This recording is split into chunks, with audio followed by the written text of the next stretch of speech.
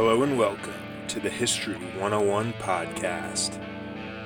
I'll be your substitute teacher, Mr. Woods, and today we'll be going in depth on the Liberty Bell. So shoot off some fireworks, put on some red, white, and blue, and let's learn about one of America's most famous artifacts.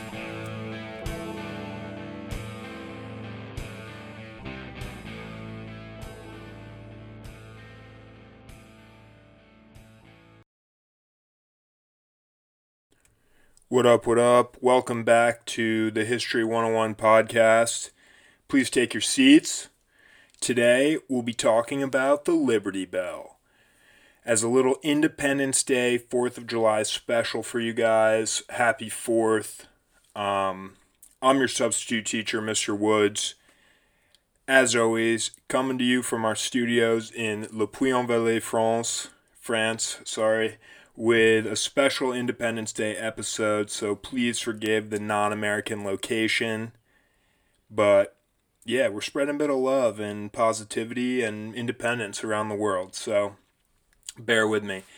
I'm also trying out a new setup. I gotta get this out of the way right now. I'm sorry, I fucking do this every time, but I'm trying out a new setup. I'm trying a standing desk, all the rage, but it's also going to really help out the audio issues, I think, with the microphone placement, and also help me read my notes a little bit better, because when I'm sitting down, it's a catastrophe. So I might start pacing as I get more sweaty and nervous, but for the moment, we're chilling. But I hope there'll be some new faces in class today. We had a little write-up in the popular Westport blog, so shout out to Dan Woog for sending some publicity our way. I hope you guys are excited for a little summer school. And it's in a laid-back fashion, people, so don't worry. Nothing too stressful here, no tests, no quizzes. Maybe a little homework, though, but no promises. If you're new here, I just want to tell you what it's all about. We're all about telling the stories of history in a relaxed manner and just helping the masses discover the coolness of the past. I know history is a bit of a polarizing topic, but I'm hoping I can send some cool stories your way and get you guys learned, because we're simply about education here and fun. So hopefully you guys will crack a couple smiles. And you just got to be forewarned that I have been known to get a little loose-lipped from time to time, which basically means we clock in at a pretty high number of bad words sometimes. And I've been getting better with it, but just know I'm not swearing to swear. It's really just because I'm a substitute teacher. I'm not full time or anything, and I'm getting better at this podcast thing every day. So the audio, I know, is it's just really inconsistent sometimes. It makes me so annoyed, but hopefully we're good. I got my levels here. I'm checking them constantly to make sure we're not. I keep moving around. That's probably the problem.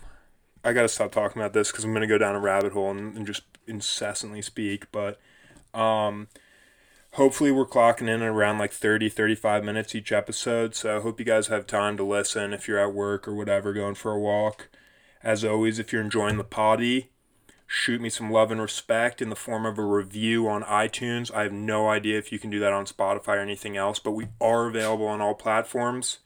So hold up, I gotta take my shoes off. They're making so much noise on the ground here. Got my sliders on, my feet are starting to sweat, so just how we do things here at North Public Radio, also known as NPR. Just got some free education. I know times are weird right now, so sit down, have a cup of coffee, listen to me rant for 30 minutes. Also just know, we're already at 4.5 minutes, god damn it, but you can skip to 5 or 6 minutes if you don't want to hear this bullshit. But I'm just trying to get this potty out on a weekly basis on a Tuesday slot. So I get really hyped up to do some research most of the time, though. So I probably drop two episodes a week. This one is going to be a 4th of July special, and that's purely because I just wanted to release another episode. But yeah, that's pretty much it. But last little piece of business is we will segue. This will help us segue into today's episode right on the 5-minute line. Let's go. But I just want to talk about being in France because I'm pretty excited to kind of diffuse my American heritage on the Frenchies this July 4th. whether in the form of fireworks or whatever. But first thing, I live about 15 miles from where the Marquis de Lafayette was born, and he's a French general who fought alongside George Washington in the Revolutionary War. And for me, the French-American alliance is just super cool, and I'm like really proud to be American in France, kind of continuing that relationship on a human level. You know, because it doesn't have to be governments; it can be between people. And Lafayette has a bunch of towns in America, and even a university named after him. So he's an important guy, and particularly to the American Revolution. Him and George Washington were super good friends, and Lafayette even said to old George upon his arrival in America, "I am here to learn, not to teach." So can't really subscribe to that idea, seeing as I'm the sub teach, but Lafayette is just a selfless example of the immense strength and character it took to kind of lead the Minuteman to victory against the Brits. And in my opinion, he's just as much an American icon as Benjamin Franklin, George Washington, Thomas Jefferson, because he's just an inspirational figure, and he's walked the same roads that I have. I guess they weren't roads back then, but anyway, bottom line is the American War of Independence would have been lost without France and Spain, but we're talking about France. And I'm oh so stoked to be an American in France for our national holiday. I think I was here in 2015 for the 4th of July. Yeah, I think I was. I don't remember actually. Have to fact check that one, but I'm definitely going to send up some fireworks for the cause on Saturday. So 6 hours in the future, maybe you can see him across the Atlantic if you squint hard enough. But fun fact, the French slang word for Americans is Ricans, which I guess is like pretty cool. So shout out to the Frenchies for that. But anyway, welcome to the pod. 7.5 minutes. This is like not a regular thing. I'm just trying to like greet some new listeners, keep the likes to a minimum, but I am a Gen Z kid.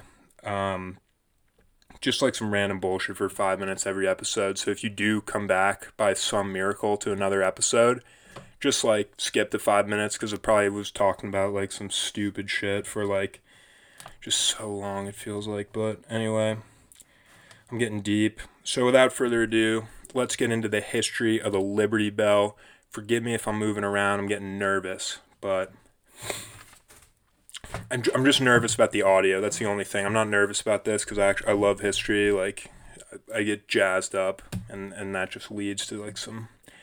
I just want to put on a good production. But anyway, quick side note on why the 4th of July is the 4th of July, because I feel like this is like something a lot of Americans don't really know. Believe it or not, this is the date the Declaration of Independence was officially announced and laid out the reasons why the 13 colonies wanted to be quote-unquote free and independent states. This was approved in... Hold on one second. I got to check my notes. Yeah, it was approved in 1776, but it was actually the 2nd of July, 1776, that the Second Continental Congress passed the resolution rather, for independence.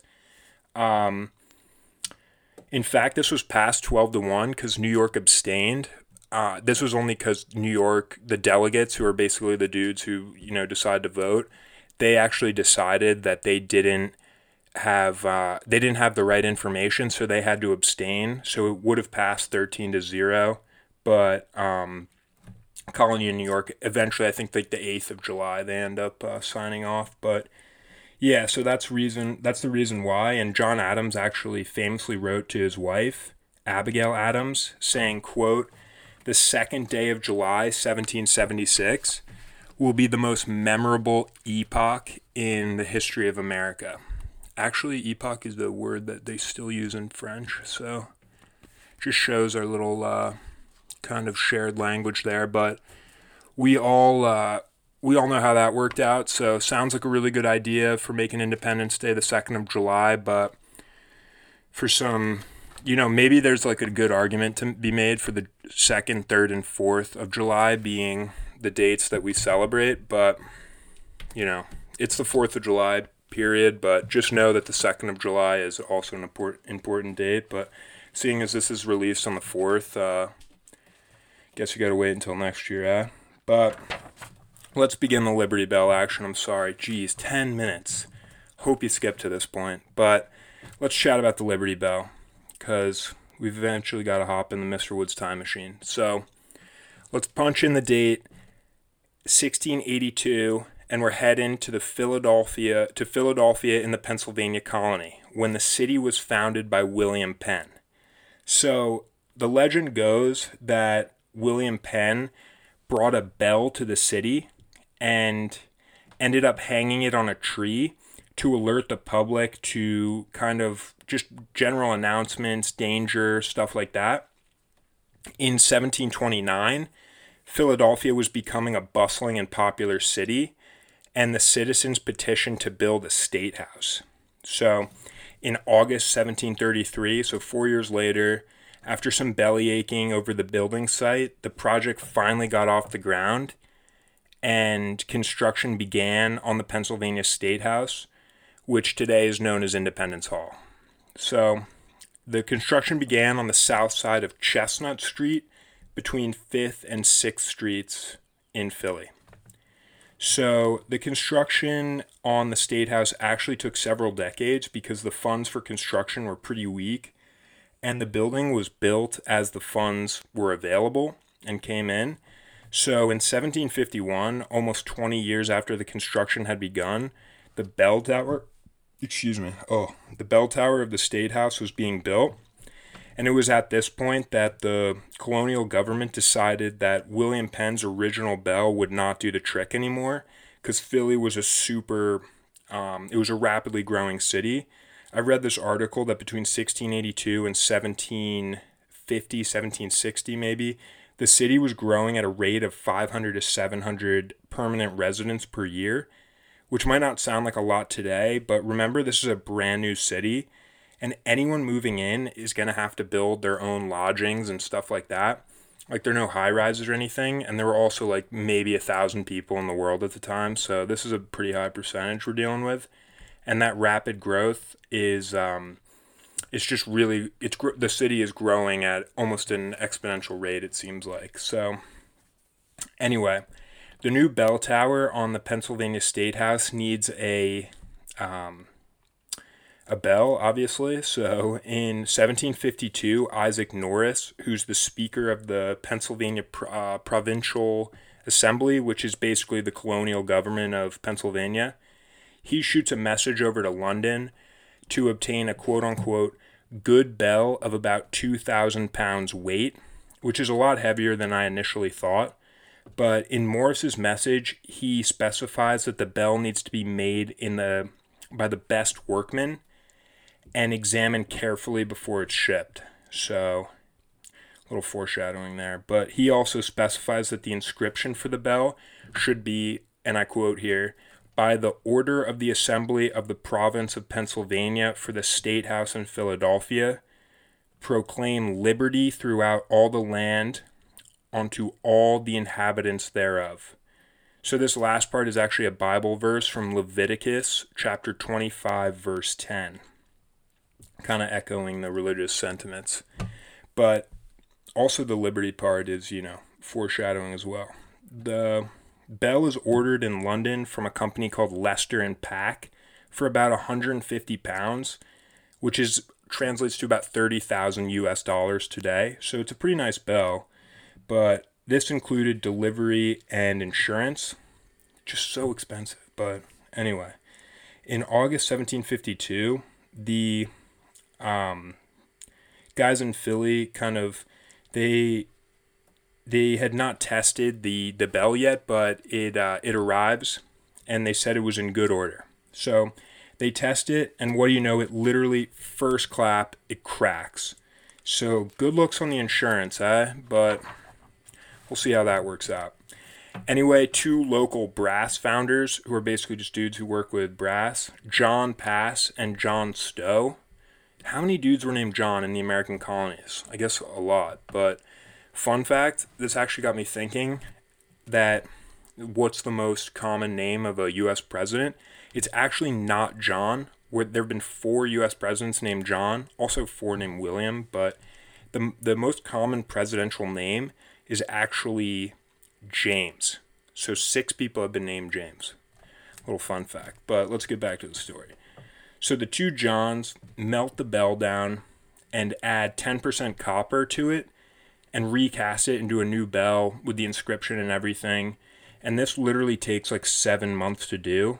I'm not going to throw shade because I don't know anything about bell casting, but finally, in March 1753, the recasted bell is ready to test. So Philadelphia city officials decide to host a public ceremony for the new bell's test with free food and drinks for the city, for the citizens. I just can't imagine what this was, like what the food was. It was probably like deer meat and beer, but I mean, I just can't imagine it was good. Anyway, the bell is struck and it doesn't break, but the sound is super weak and unbell-like. So, for lack of a better word, it was unbell-like. And inevitably, we just know this was going to happen. The crowd just starts roasting the bell makers, showing that colonial angst. And the 2 Johns rush off with the bell immediately to go remake it. So, for a second time, the bell is melted down and recast. So, we're up to the 3rd bell here. And for you guys keeping track at home. And it's finally finished in June 1753. So this time it's tested in private to avoid potential mob roasting, and it's deemed okay. Although Isaac Norris, remember he's the speaker for the Pennsylvania colonial government, he noted that he personally didn't really like the sound. It wasn't exactly what he had in mind. So finally, later that month, the bell is hung in the now famous steeple of the State House of Pennsylvania. And Isaac Norris is still not super happy with the bell. So he gets London on the line and he gets a new bell. This is the Pennsylvania Assembly gets the new bell and hangs it in the steeple, but decides to keep the old one. Remember the one that's been recast twice, just for good measure.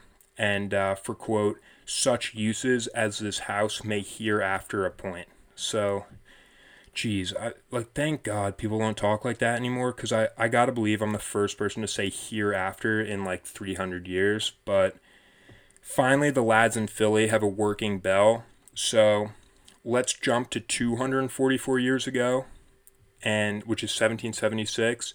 And contrary to popular belief, the bell was not rung on the 4th of July, 1776. So sorry to disappoint. Even when the Declaration was publicly read for the first time on the 8th, it is not 100% known if the bell rang, as the steeple of the State House was in super bad shape at the time, and it made it unwise to ring the bell. However, bells were rung throughout the city of Philadelphia, and so it is believed that if the bell was rung, how do I phrase this? Bells rang all throughout the city, and there's like a 50-50 chance whether the Liberty Bell rang, but they don't really know. So obviously no written proof. So the following 4th of July in 1777, this is the first 4th of July in which the bells definitively ring nationwide, cementing the bell as a general symbol of American independence. And this just gives me chills to talk about, because anyone who's played Assassin's Creed 3 knows how huge this time period was, and just how exciting it was too for all the colonists. So just a quick mid-ep, little happy 4th of July to you guys. So anyway, in September of 1777, Philadelphia was completely defenseless after Washington's troops had been defeated in the Battle of Brandywine, which is about 25 miles southwest of Philly. And Philadelphia it might be in Delaware or Pennsylvania, but modern day I'm talking. But Philadelphia was the revolutionary capital of America, so a British attack seemed pretty inevitable, and it was. So things got desperate, and the locals started worrying that the State House bell, as it was then called, would be melted down and turned into munitions, as a lot of other bells were being, they were just burning all that metal down. So luckily, the bell was taken down and secretly taken to a church in Allentown, Pennsylvania, where it was hidden while the Brits occupied Philly. and the bell finally returns to the city in June 1778 after the Brits had been ousted. So from that point, it was placed in storage until 1785, when it was again moved for, it was mounted for ringing, and this time it was on the top floor of the State House, because I believe the steeple was still in disrepair. So the State House bell became a fixture in young America, ringing obviously on the 4th of July, but also for Washington's birthday in February, I believe 22nd of February, and also on Election Day as a reminder to vote.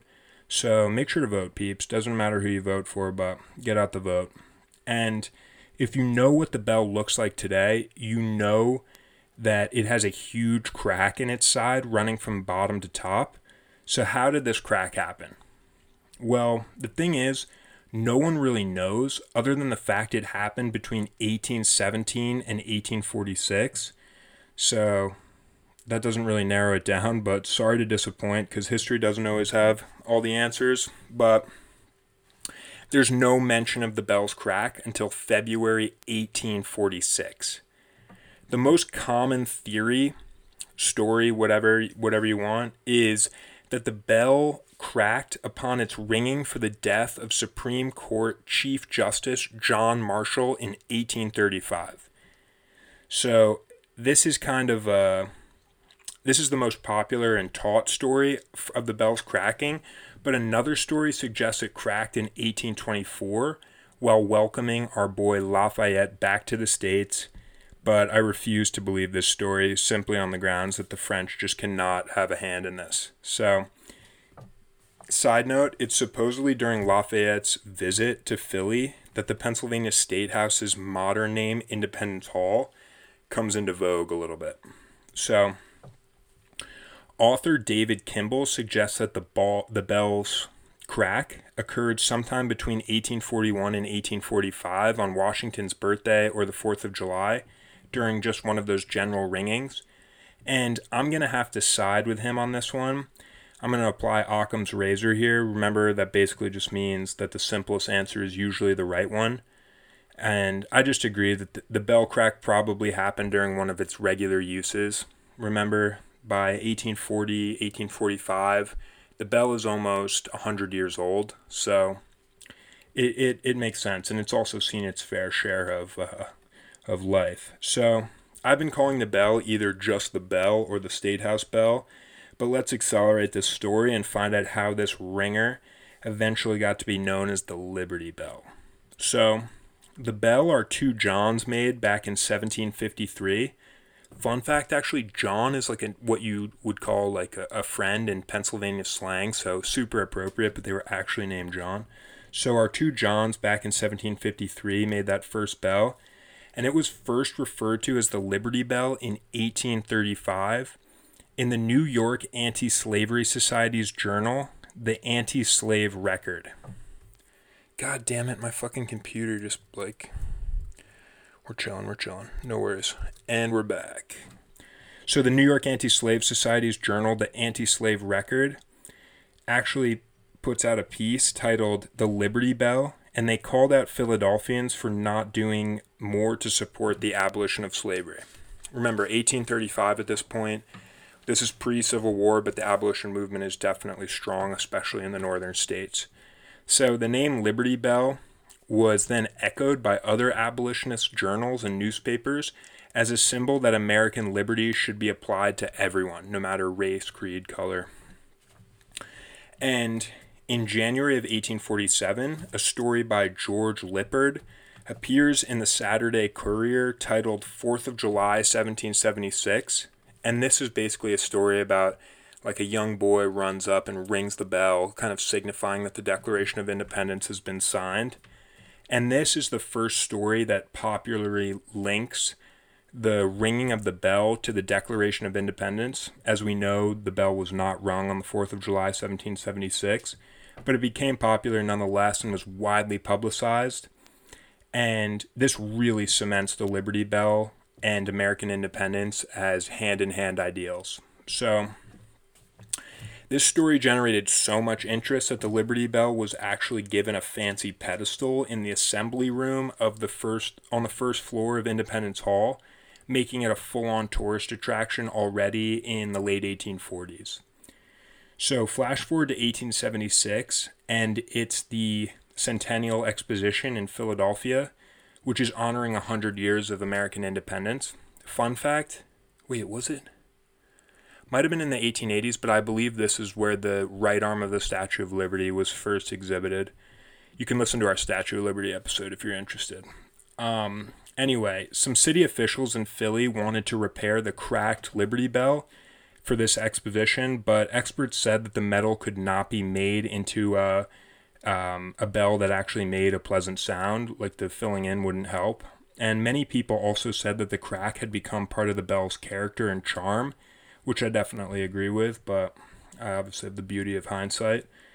It was instead insisted that a replica be made of the bell that could actually make a forcible or strong sound, and it would weigh 13,000 pounds or 1,000 pounds for each of the original colonies, and it used 4 cannons. It melted down 4 cannons to make this, one from each side of the Revolutionary War and one from each side of the Civil War.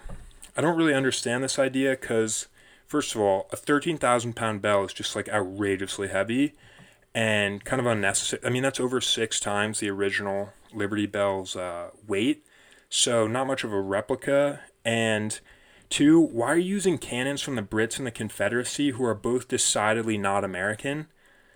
I mean, whatever. I understand it. It's a cool sentiment. But you should have just gotten like 4 cannons from the American side. But anyway, the bell was sounded on the 4th of July. So we're talking the replica bell here. On the 4th of July, 1876, to signify the Centennial's opening. And is actually now the bell attached to the clock in the steeple of Independence Hall today. And it's called the Centennial Bell. So flashing up to 1885. And between 1885 and 1915, the Liberty Bell went on tour in the USA, cementing its place in the hearts and minds of Americans all throughout the country as a symbol of independence even further. So here's some cool stories from the trip. One of the coolest stories is that Jefferson Davis, the former president of the Confederacy, actually viewed the Liberty Bell in a town in Mississippi and gave a speech paying homage to it and actually pleading for national unity. So I'm not going to get into Jefferson Davis. He's obviously was the president of the Confederacy, which is a complicated topic in and of itself. But just in the context of Reconstruction America, for the former president of the Confederacy to, I'm not going to say he's admitting defeat, but to plead for unity and have the Liberty Bell be that uniting force, I think that's a really beautiful story. So by 1909, Philadelphians were understandably pretty pissed that their bell had been touring all around because news of new cracks starting to form on the bell had started to become publicized, and actually souvenir hunters had lopped off about 1% of its total weight for keepsakes. So they were itching to get that thing back to Philly. And at the end of the Liberty Bell's USA tour, it traveled to San Francisco, making its first trip out west. So it's not coming back to Philly yet, peeps. About 5 million Americans saw the Liberty Bell on its trip out west. And remember, this is a time when people just are not traveling like they do today. So if you had maybe known about the Liberty Bell, but you certainly had never seen it. So for it to travel out west was huge because these people were seeing it for the first time. So it was seen by about 5 million people out west, and approximately 2 million people kissed it, which is fucking disgusting. But this is pre-Spanish flu, but post-germ theory, so you can't cut them too much slack. Anyway, a lot of petitions. It comes back to Philly in 1915, and a lot of people start petitioning to try to get it to like different events and expositions, fairs, and stuff like that, and they all failed. And to the present day, the bell has only been moved outside 5 times since 1915. So they definitely are doing a good job of keeping it safe. during World War I, the bell's likeness, much like the Statue of Liberty, was used to sell war bonds and raise money for the war effort.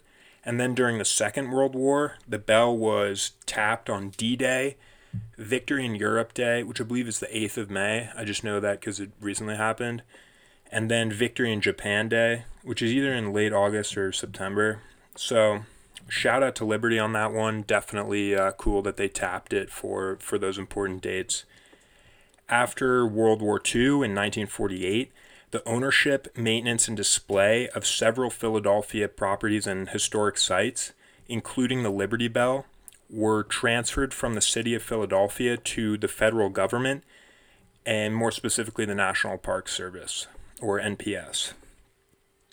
From 1976 to 2003, the bell was housed in a glass and steel building called the Liberty Bell Pavilion, which was roughly 200 yards from Independence Hall. And in the late 90s, a new home for the Liberty Bell was proposed called the Liberty Bell Center, or LBC, and a design was chosen and built, with construction finally finishing in 2003, and the bell was moved, obviously, to the LBC, making that the latest move of the Liberty Bell to date. So the last of those 5 that I mentioned earlier. In 2006, the old Liberty Bell Pavilion was demolished, thank God, because it really did ruin the views of the Independence Hall plaza and mall. But interesting, the Liberty Bell Center, which again was the new home of the Liberty Bell, where it resides today, was built on the grounds adjacent to George Washington's slave quarters, as the old president's house, the presidential residence before the White House was finished in 1800, so where George Washington and John Adams would have lived. I believe John Adams was the first president to live in the White House. This was right near Independence Hall in Philly. So before we wrap up, I just want to hit you guys with some facts. So if you guys made it this far, I hope you're still on the edge of your seats and ready to learn a little bit more. It's our nation's birthday, so bear with me, yeah?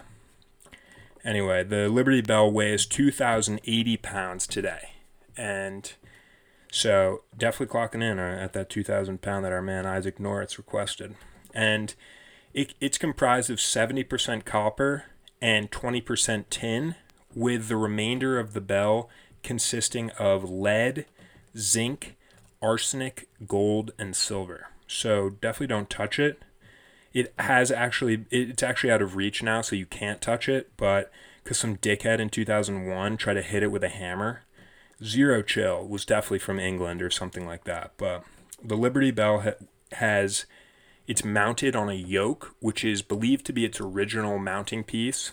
Yoke is just like a bar of wood, and it's made from American elm, and it's super impressive that this is supposedly the original. Look up pictures. It's very cool, and it's just a strong looking piece, and definitely adds to the allure of the Liberty Bell in its entirety. So the crack in the bell is actually much larger than it appears, due to it being filled in back for the centennial, and there are also various hairline cracks that can be seen on the bell from its touring years, which is interesting if you look closely enough. So why did the Liberty Bell crack in the first place? How did it get its iconic little kind of charm?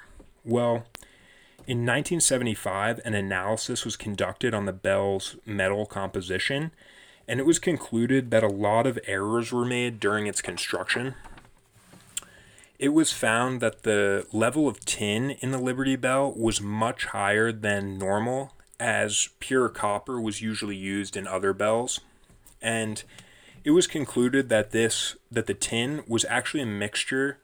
I believe it's a pewter. I'm out of my element here, so forgive me for any faults, but it was concluded that the mixture contained a lot of lead, which made the bell extremely brittle, and is actually the reason why those souvenir hunters back during the touring days were able to lop off pieces of the bell very easily. So, voila, we're here, 35 minutes, going to try to wrap it up. That's the 4th of July special, people, on the Liberty Bell. I hope you guys enjoyed it. I think this is such a cool American artifact. I hope you guys learned something. I've gotten to see this with my own eyes, actually, and at least once, maybe more than that. But my cousins live in Philly, and my aunt actually used to work for the National Constitution Center Board, which is a nonprofit organization that disseminates information about the U.S. Constitution on a pretty nonpartisan basis in order to kind of increase the awareness and understanding of the Constitution among American people. So I think that's something we should all support, and that's located on the National Mall as well. And she was telling me that it's the Liberty Bell is a main fixture of that center. I think it's called the Historic Square Mile or something like. It's 1 square mile of a lot of famous monuments in Philly, and it just goes to show that there's a lot more than the Liberty Bell, which was the topic of our conversation today. But there is a lot to be seen. So if you ever do get a chance to see the Liberty Bell post coronavirus, definitely go check the other sites out too, because we just live in a really cool nation, and despite what you might think, despite being a young nation, there's a lot of history to be seen, and especially pertaining to the Revolutionary War, which is just a cool topic and something I don't know a lot about, and I just love doing topics on it. Hope to do more, because it's just, I love George Washington. I think he's a cool dude. I love Thomas Jefferson. I love Lafayette, obviously. So it's really cool to learn about that stuff, and I hope you guys take some stuff away. So despite kind of where was I here? Yeah, so basically point is I've got a lot of American kind of ideals in my blood, and plus I was born in America. So I really do love this story, because the Liberty Bell kind of spans the entirety of our nation's history plus some, and it's endured the triumphs and failures of America, which I just think makes it all the more impressive.